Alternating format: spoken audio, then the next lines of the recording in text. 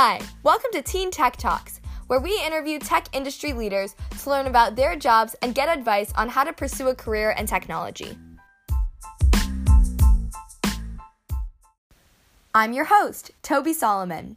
I'm a high schooler who wants to learn how to pursue a career in the technology industry. If you're like me and you want to demystify what it means to work in the tech field, this podcast is for you. The focus of today's show will span from operations to finance to logistics, as our guest, Allison Barr, is truly a superstar. Allison is the head of global product operations for the money department of Uber. So along with her team, she manages, scales, and launches virtually all monetary products. Because Uber's transactions among clients, drivers, and other employees are quite nuanced and intricate, this is a huge responsibility. In addition, Allison is a self-taught public equity investor and founder of Trail Run Capital, a small investment firm that seeks to invest in the next generation of global entrepreneurs. Without further ado, here is today's episode. Hi, Allison. Thank you so much for joining us today. It's nice to be here. So let's talk a little bit about your background. Allison, prior to working at Uber, you went to Northwestern. So what did you study there, and did you know then that you wanted to get into the tech field? I did not. So my initial goal was to become a doctor. So I was a pre-medical student at Northwestern, like many other people starting college. I actually did the whole thing and ended up majoring in a major called communication sciences, where I got to focus on audiology and speech pathology and things that are a little further away from hard science. And my initial goal was to become an ENT, which is a type of surgeon that focuses on ear, nose, throat. But what happened was, after I graduated from college, I wanted to do healthcare consulting for a year before going to medical school. And I did that at a firm called PwC. And after starting, I realized I didn't really miss studying that much since I'd been very, very focused on academics for a long time, and enjoyed not studying and also having a job and making money. So I ended up staying there for 4 years. Wow, awesome. And so how did you end up realizing that you'd want to work at Uber, and how did you get the job there? Yeah, so my brother is 2 years younger than me, and he went to a small college in Ohio, and he was a history or international studies major, I think, but he started building websites, so he was a self-taught front-end developer. So after he graduated from college, he was applying to these very small startups in Boston, which were like 2 or 3 people and very, very early stage. And as someone who was traveling almost every week for their job and working at very big companies, what he was doing sounded a lot more fun than what I was doing. So I set a goal to work at a startup, but there weren't a lot of startup jobs for people with a pre-medical degree and a management consulting background, since I was not technical and wasn't really deep in marketing either. So what happened was Uber was rapidly growing at the time and was hiring a lot of bankers and consultants to work on our driver operations team, which is our team that manages all of the drivers in a particular city. So I applied, and luckily enough, I got the job, and that's how I ended up at Uber. Wow, congrats. So you've been at Uber for 5 years now. Wow, that's incredible. And you're now head of global product operations for the money team. But like you said, you didn't start with such a senior role. So tell us about your initial role there a little bit more. Mm-hmm. And how did you scale from there to where you are now? Yeah, so the first year or so, I was in this generalist role, operations role, and it was super fun because each city sort of ran like its own startup, and we had a lot of opportunity to do things for our particular city and help grow the market. So I was doing everything from helping drivers in our in-person support center upload their documents so they could get back on the road, to sending out driver emails to helping manage some incentive programs we have to help streamline when and where drivers get online. I ran some special events like on-demand ice cream. I launched Uber in Champaign, so I would go down to Champaign and onboard drivers individually. So I would manage fraud, so I got a lot of exposure to all different types of the business from an operations perspective. And through that, I realized that payments was actually one of the most important parts of the Uber ecosystem, because if drivers had a problem with their payment or they didn't understand why they got paid, it caused a lot of anxiety for them. And we were doing this at such scale that I knew it was a really important problem. So I ended up moving to San Francisco a little after a year to be on a team we call product operations. And what product operations is we started bringing people from local teams all around the world to our HQ to become experts on a specific product area. So in that, I started in a driver payments product ops role, where I launched some big products like our instant payment feature and our first debit card. And then over time, I was able to grow the team organically and take on more responsibility. Wow, that's so incredible. So you briefly touched on on-demand ice cream. That sounds so awesome. What does that mean? So back in the day, Uber used to run a ton of these like pop-up events, which was before we even had Uber Eats. So we'd have, it must have been called Uber Ice Cream Day, where we would not tell people it was coming, but we'd pick a day and teams all around the world would go recruit ice cream trucks and different ice cream vendors, and you could order ice cream through the Uber app. And at the time, it was such a novelty because we didn't have Uber Eats. So these events caused a lot of marketing hype and were super fun. We also did on-demand puppies. We did on-demand cats or kittens, where we would people could request.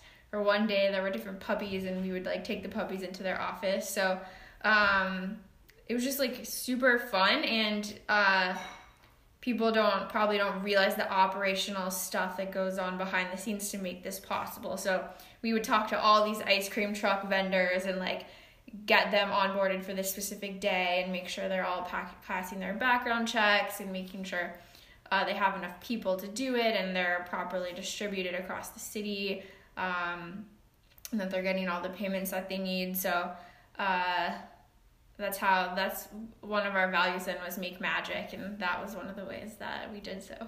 Would you say that was sort of like a catalyst then for some of these new products like Uber Eats? People knew that there was definitely extensions that we could do through the Uber platform. So Uber Eats actually started in Toronto, and then Chicago was the second city when I was there, and it started as a on-demand lunch product. So they would actually only pick a couple food items, and then they would certain drivers would have the food, and then they would drive around the city, but you would get it instantly, basically, because there were limited options and they already had it prepackaged. But what they realized through doing these experiments and testing was that people really wanted more selection. So that's when they sort of pivoted to the more Uber Eats model we have today with lots of different restaurants. Wow, and I know I definitely benefit from Uber Eats a lot. So switching gears a little bit, you recently started Trail Run Capital, and you're active as an angel investor. So can you tell us a little bit about what that role means and also what Trail Run Capital is and what it does? Yeah, so I got interested in venture capital about a year ago, when I chatted with someone and ended up writing an investment thesis, which is basically you pick a particular area and using data or other ideas, you create categories and sort of pick different companies that may meet certain things. So you may think that let's think of a problem.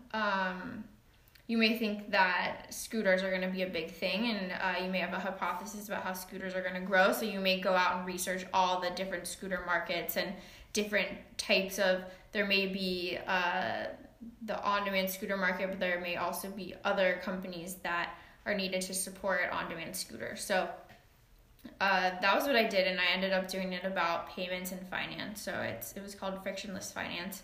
And I just had a ton of fun researching different startups, and sort of like reading about the founders and the technology and what they were doing, and sort of like using my Uber experience where I've seen it go from small to really big, try to make predictions about what could happen. So then I networked with a ton of people, and I started angel investing because a company reached out to me in January called Air Garage. And what Air Garage is they are a full stack parking service.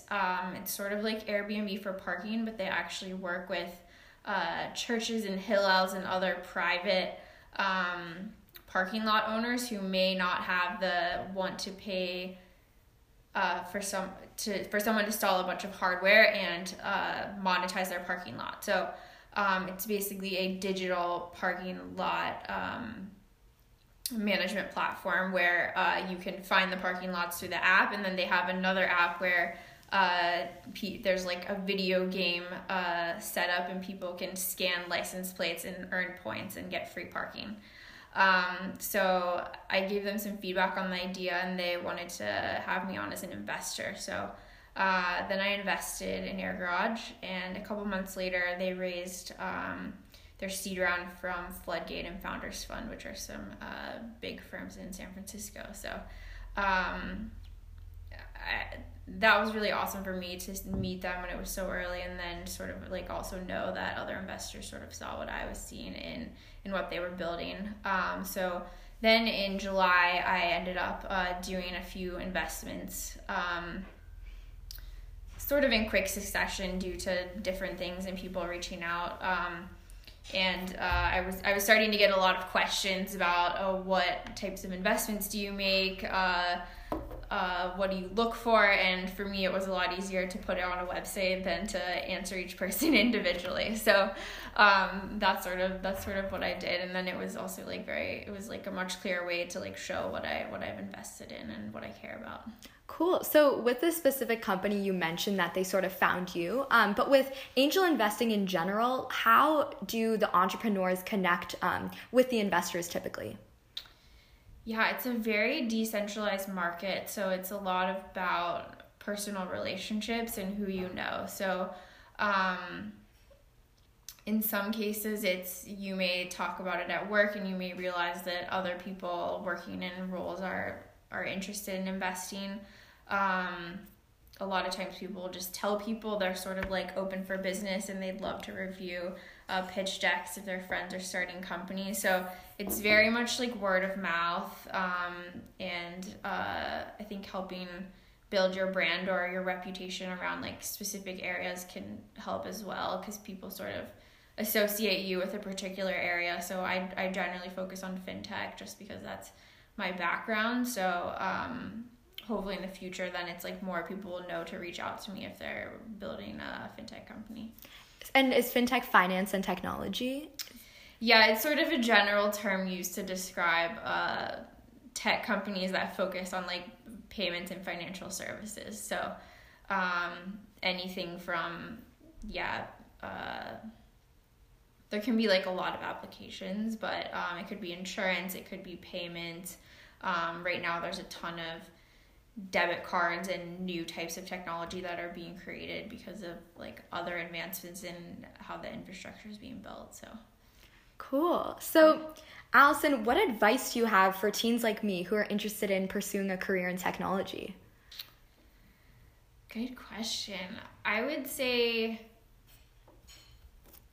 one, think about what you're really good at and what you like doing, because it helps so much if you sort of like know what you're passionate about, and then you can sort of like talk to the people in that particular area and just like learn more. I I would also be really open-minded about what opportunities may come up, because you may try to predict, but you may find that you really enjoy something that you didn't even think about. Another thing would be to think about how you can shadow people or do internships to see what it's actually like to do the job. So when I was growing up, my dad had a small restaurant and my mom was a nurse, and most people in my family were teachers. So I didn't really have a lot of exposure to these types of jobs, and I feel like I got really lucky and made connections along the way, but it's more like seeing what the jobs are actually like to see if you'd actually like it, because from the outside it may be very different than what it is actually like to do the job. And I actually invested in a startup called Hopin, which is based in New York and is very small now, but their goal is to do job shadowing, so enable more people to shadow people at different companies to get exposure to what it is actually like to do different jobs. That is definitely a booming market, especially, I know, for kids my age, we're all looking for internships, just trying to figure out what we want to do in life. So sounds amazing. So Allison, on every episode, we do a quick fire round. So I'm going to ask you a few short questions, and I just want you to respond with whatever pops into your head first. Are you ready? Sounds good. Let's do it. Great. So what's a book that you recommend to founders and to people like me? My favorite book is called How to Win Friends and Influence People, and it's from 1920 or 1930, but I read it earlier this year, and I thought it really changed how I thought about interacting with people, and sort of like really what's important when building relationships with people. What is your favorite startup and why? My favorite startup. A startup I'm currently talking to is called Fast. It's a one-click login startup where you can log in on different websites without actually creating a new username and password every time. Oh my gosh, that sounds so helpful. And so, Allison, you're an avid runner. So tell us about your favorite running memory or race.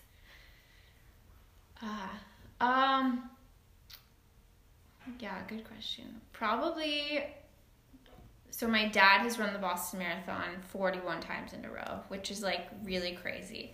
And in 2013, I think it was 2013, I was pretty close to the Boston bombing when it happened. I was 2 blocks away and sort of like saw the smoke and stuff. And after that, I decided I was going to run the Boston Marathon. So it took me a few times to qualify, but then I qualified, and the first time I did it, I ended up running the whole thing with my dad.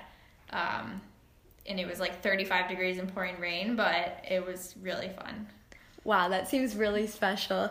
Allison, this has been a great interview. Thank you so much for joining us today. Thank you for having me.